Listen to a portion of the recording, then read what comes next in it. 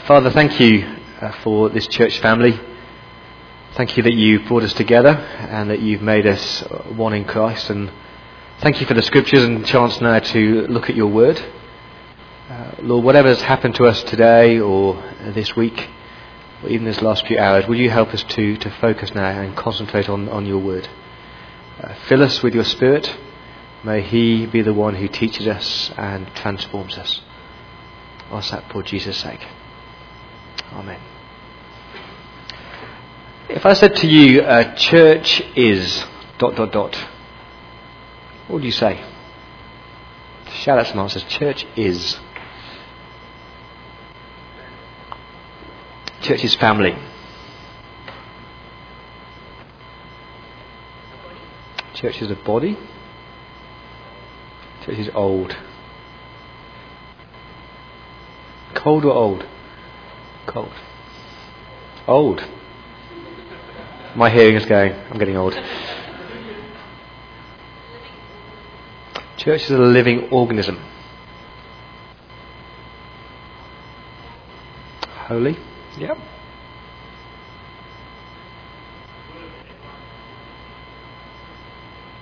A word that everyone has different opinions on its meaning. Yep. I wonder how many of you would say this. The church is the visible display to the world of the gospel. Church is God's visible display to his world of God's power to bring people from death to life through the gospel. Church is God's visible display to his world of the reconciliation that he's brought to us through Christ. Church is a visible display to every man, woman and child of God's grace and mercy and kindness to us in Christ. Because that's how Ephesians 3 describes it. Ephesians 3 verse 10 talks about it's through the church that God has chosen to make his power and the gospel known. And once you've grasped that, my friends, once you've grasped that we are not just a body and we're not just a family and we're not just a living organism, we're actually God's chosen means to display his power to all mankind. Once you've understood that, then you've got to stop and think, okay, how are we doing that? How are we relating to each other? Once you've grasped that actually God has chosen in his wisdom to use his church to shine his gospel into the world, it should make you sit up and go, well, it matters how we relate. It matters what it looks like to be church. And that's really the key verse for our Bible reading tonight. It's on Ephesians chapter 4. Ephesians chapter 4, I think it's on page 828. Bible's at the end of the pews if you need a Bible. Let me just read chapter 4 verse 1. As a prisoner for the Lord then, I urge you to live a life worthy of the calling you've received. As a prisoner for the Lord then, I urge you to literally walk a life worthy of the calling you've received. And chapter 4 of Ephesians marks a transition. Chapters 1 to 3 is really looking at the doctrine. Chapters 4 to 6, the duty. Chapters 1 to 3 is looking at the exposition, if you want. Chapters 4 to 6 is really the exhortation. Now go and live it. He moves from the theology to the practice. And he starts with this key verse, as a prisoner for the Lord then, I urge you to walk a life worthy of the calling you received. I prefer the word walk because walk kind of encapsulates, doesn't it, everything that you do. Every step you take. Every breath that you take. Every thought that you have. Make sure you're walking a life worthy of the calling you received. I love the word worthy. I urge you to walk a life literally weight worthy of the calling you received. It's a weighty word. I want you to imagine a seesaw. At one end of the seesaw is the calling that you received. Now, what is that calling that we received in Ephesians? We've been called to be chosen and adopted and redeemed, and we're forgiven, and we've got the Spirit living in us, and we've been brought from death to life, and we've been brought close to the throne room of God. That is the calling that we've received. That's on one end of the seesaw, if you want. And it's weighty, isn't it? Those truths are weighty truths. You've been forgiven in Christ. You've got everything in Christ. And what he's saying is make sure that your walk, your life, balances that seesaw. Make sure that the way that you relate as church, actually, it's weight worthy of the calling that you've received. When I was a kid, I was a sort of skinny runt. And I hated seesaws because I was always the skinniest person. So there's always a fat kid at one end. Can I use the word fat? No. A larger kid at one end. And at the other end, there's me. And I'm pushing down. I just can't balance the seesaw. Now, what he's saying here is what you've received from Christ is so weight worthy. You've got everything in Christ. And therefore, as a church, you've got a responsibility to balance that seesaw, to live a life, to walk the life that's worthy of that calling. Now, how are we going to do it? 2 points tonight. Number one, we live as a united church. We're a united church. Let me explain what I mean by unity.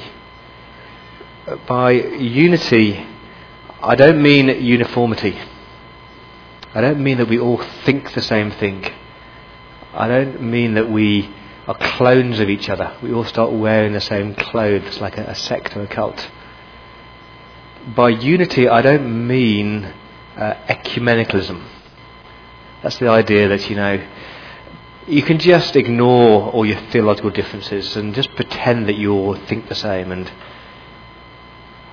I don't mean that there's no differences between us.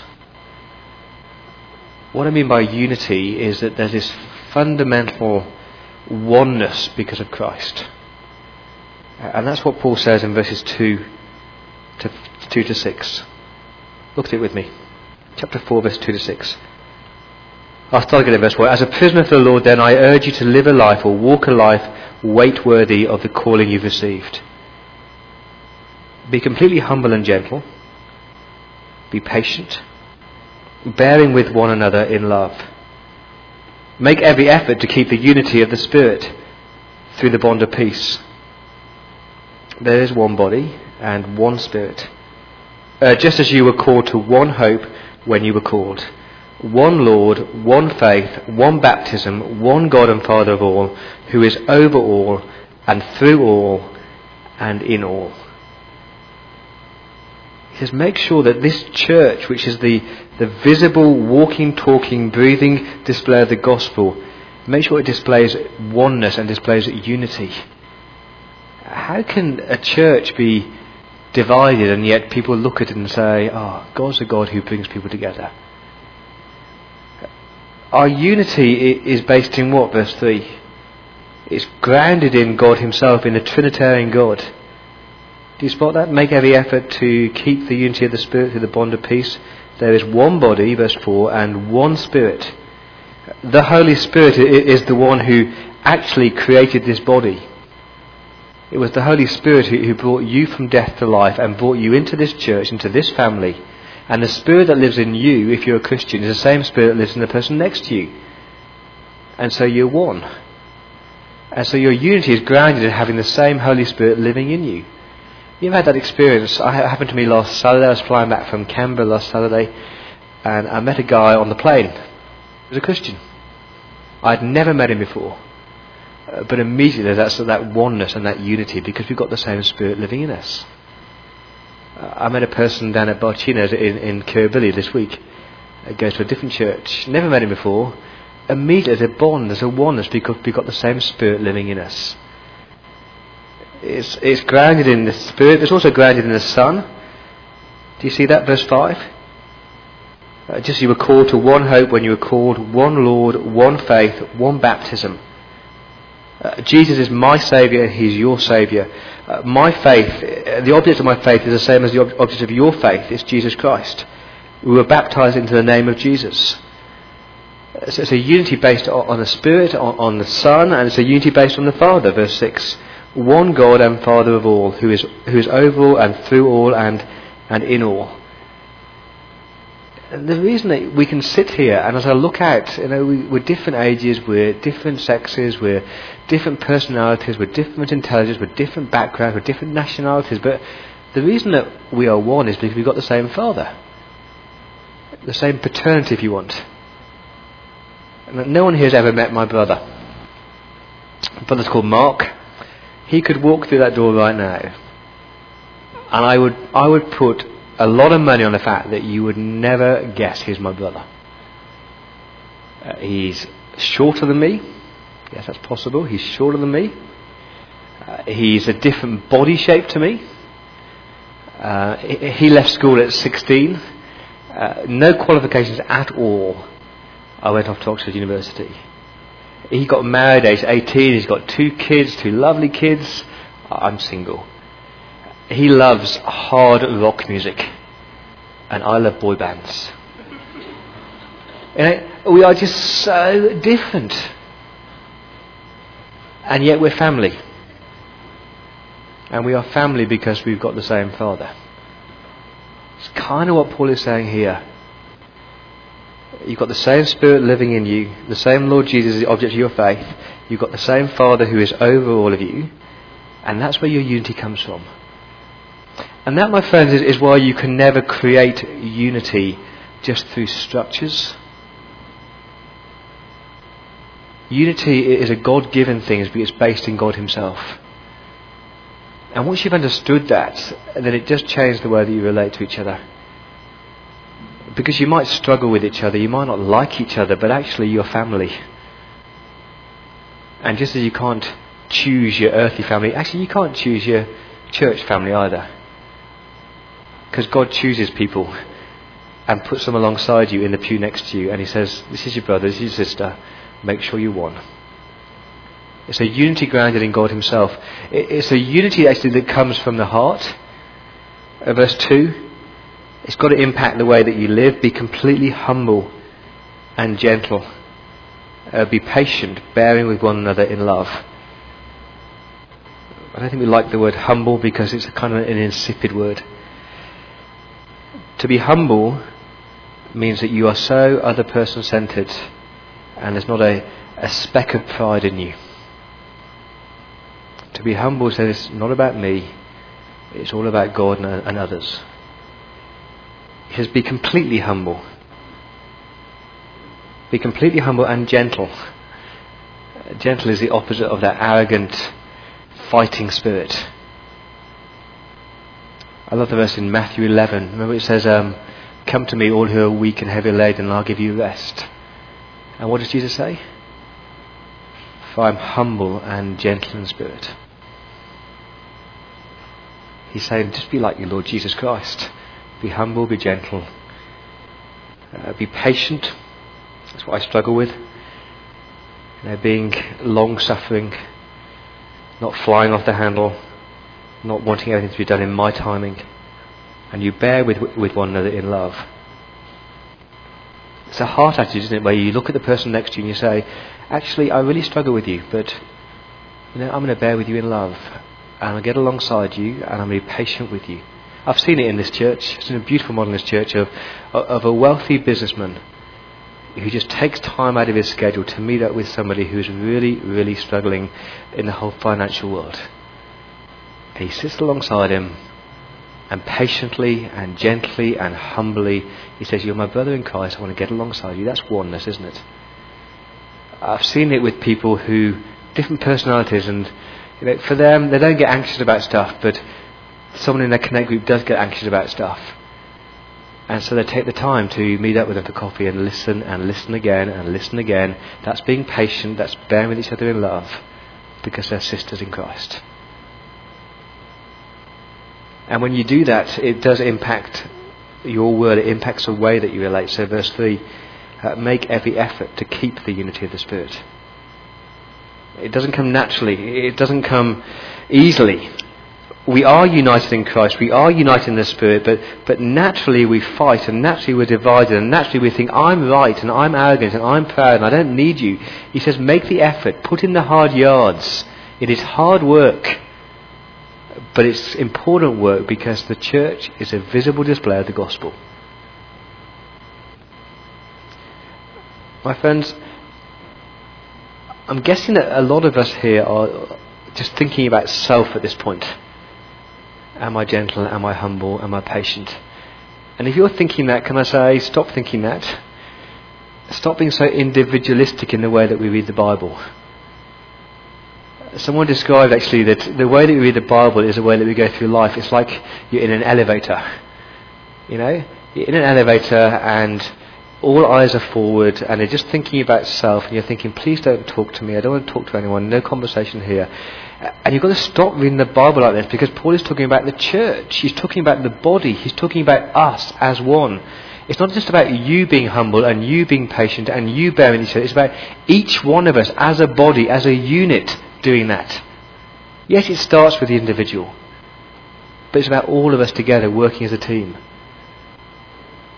There is nothing that damages the gospel more than when the church is divided, and when the church is fighting, and when the church is just, gossiping and bitching, and there's backbiting, and they come in and they say, I don't want to be part of this.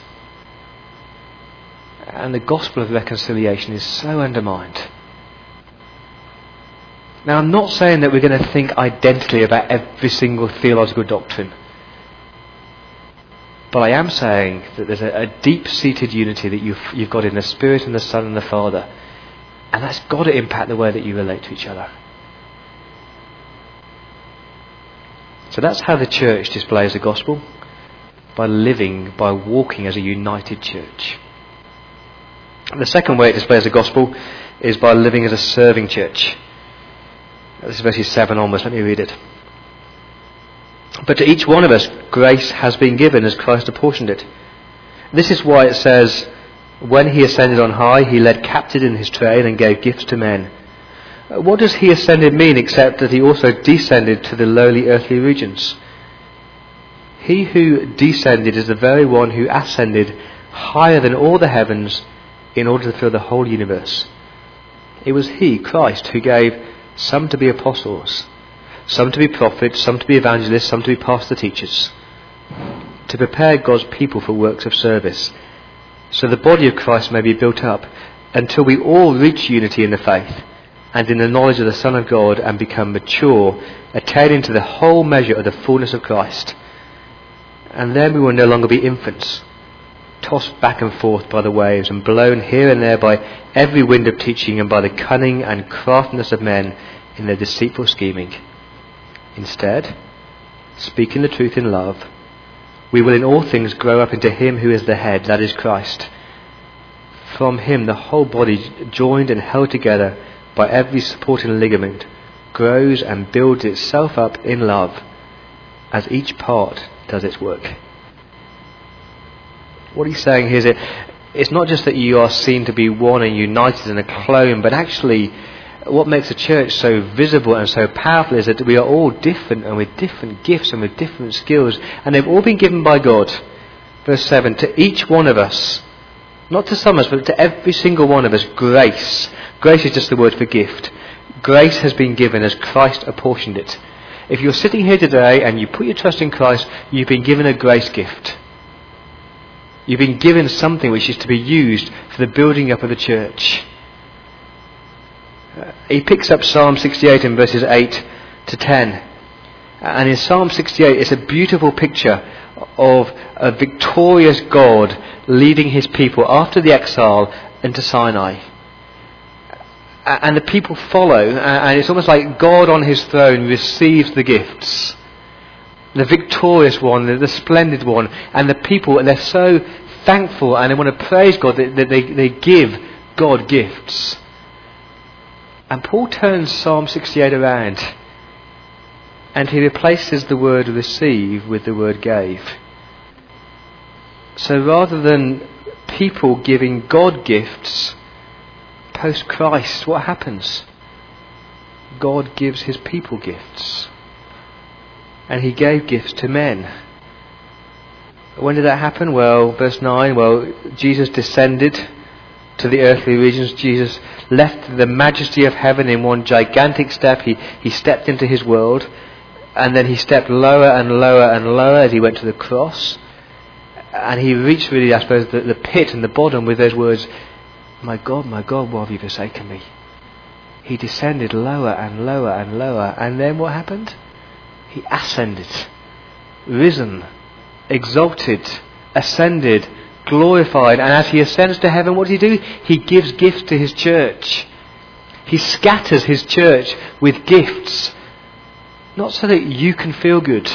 Not so that you can say, wow, I'm a great preacher and I'm a great musician and I'm a great cook and I'm a great on the PA and I'm great with the computers. But so you can actually build up his church. And so you could use your gifts to serve him and to serve the body. And so when the world sees a church where they're serving together and they're loving each other, they say, that gospel is powerful. And so God did give gifted leaders, verse 11. It was he who gave some to be apostles. They were the people who saw the risen Christ. I don't think we have apostles today. They were the ones who saw the risen Christ and were commissioned by the risen Christ. Some to be prophets. The people who spoke the word of God. I do think we have prophets in a different way today, but I think he is talking about the prophets who spoke the word of God. And I get that from Ephesians 2 verse 20, where he talks about the church being built on the foundation of the apostles and the prophets. And he did give some to be evangelists and some to be pastor teachers. There are people who are evangelists. They're kind of the obstetricians or the gynecologists, whatever you call them. The ones who actually give birth. It's obs, isn't it? Yeah. Obstetricians. They're the ones who help in the birthing process. You know, there are some people who are extraordinarily gifted actually talking about Jesus, and you put them in a room and they seem to have a conversation with everybody about Jesus, and all these people sort of suddenly become Christians. That's a huge gift. And there's other gifts called pastor teachers. It's actually one word, I think, pastor teachers. Pastor because they care for the sheep and they feed the sheep and they protect the sheep, and they do that through teaching, through expounding the scriptures. God has not left his church without evangelists or without pastor teachers. And I'm pleading with you to pray that God would raise up more evangelists and more pastor teachers for this church. The way that we're going to actually grow and serve together is as God raises up more men and women who are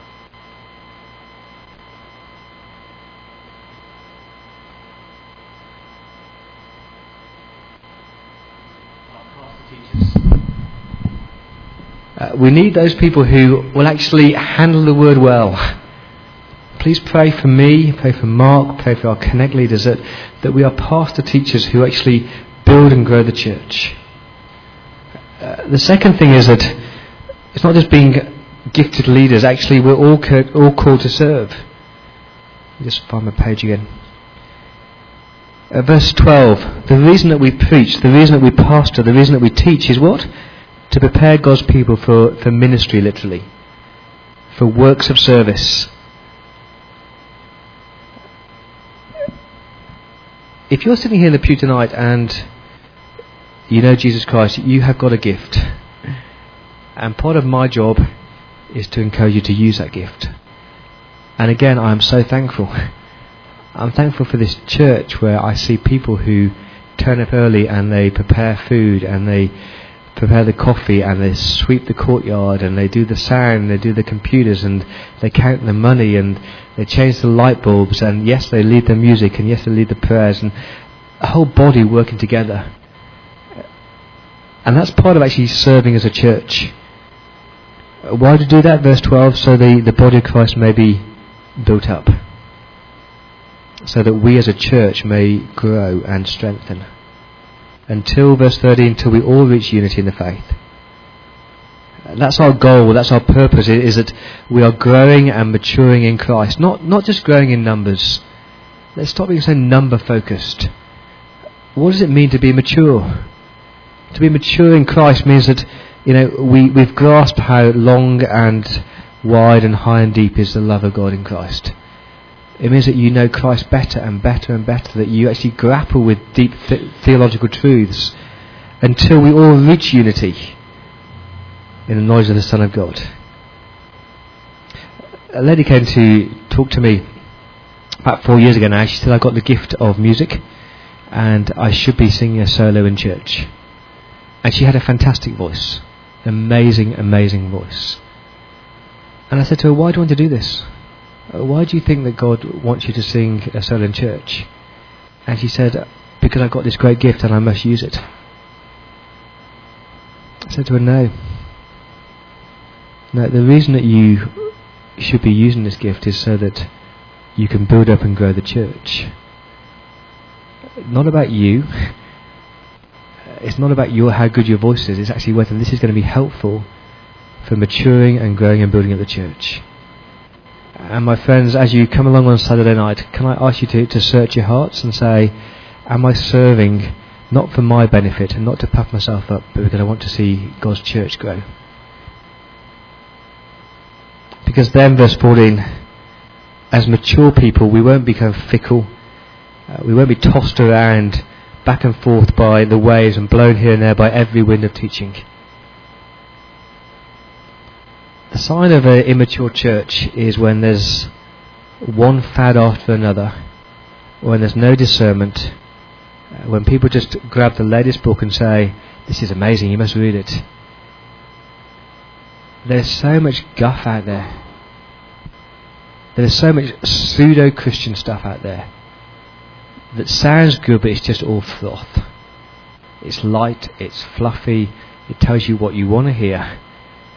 And it is pretty dangerous in church today, because you can podcast all these sermons and you can buy any book that you want online and you can feed your mind with stuff which is just not true. And let me say that if you're struggling as a Christian, or if you're doing it hard in life, there'll be times where you want to hear certain things because you want to be comforted, and the Word of God is going to be hard to hear because it's not going to tell you what you want to hear. And you need to be mature and not be blown around by every latest teaching. You can leave this church and you can go to another church up the road, anywhere, that will tell you what you want to hear. That's not being mature in Christ. And the last reason that we serve is verse 15. Instead, speaking the truth in love. Corporately, together, we speak the truth in love. We will all things grow up into Him who is the head, that is Christ. The way that we speak, the way that we act, has to have that double thing of truth and love and truth. Let me ask you, what do you get if you have a church where they're good on speaking the truth, but they're lacking in love? What do you get there? Condemnation. Yep. You get whacked over the head with theological truths which is doctrinally correct, but actually there's no love. And it's all said out of just condemning people. What happens if you have love and no truth? If you just love people, you don't speak the truth, what happens?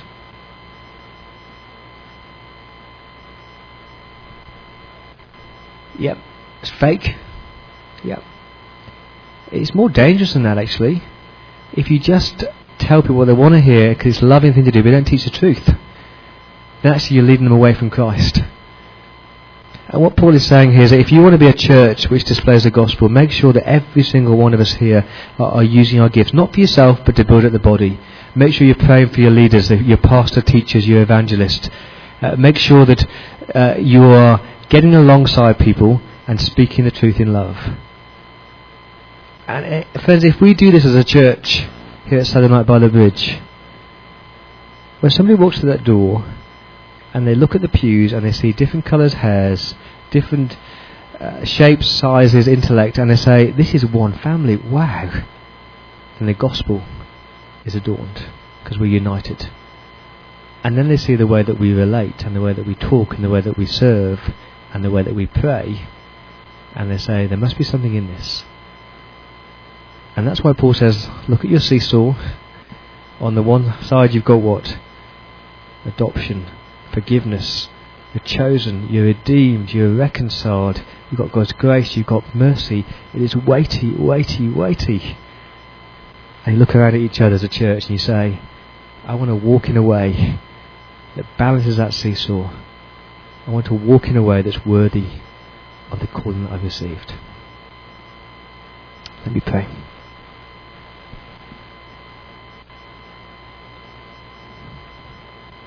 Our Father in heaven, I want to thank you for all the weighty things that you've called us to and given us. Thank you for your Spirit. Thank you for your Son. Thank you for our reconciliation. Thank you for uniting us as church. Lord, forgive us for your worldwide church that often displays and models division and factions and fighting, and the gospel of our Lord Jesus looks anything but attractive. Forgive us for ways that we just come and sit and take and are not willing to use the gifts to serve. Father, thank you for the unity that we have in Christ, and thank you for the gifts you've given us. And I pray that you'd help us to use those gifts to grow up into the fullness of our head, the Lord Jesus Christ. And I ask that for Jesus' sake. Amen.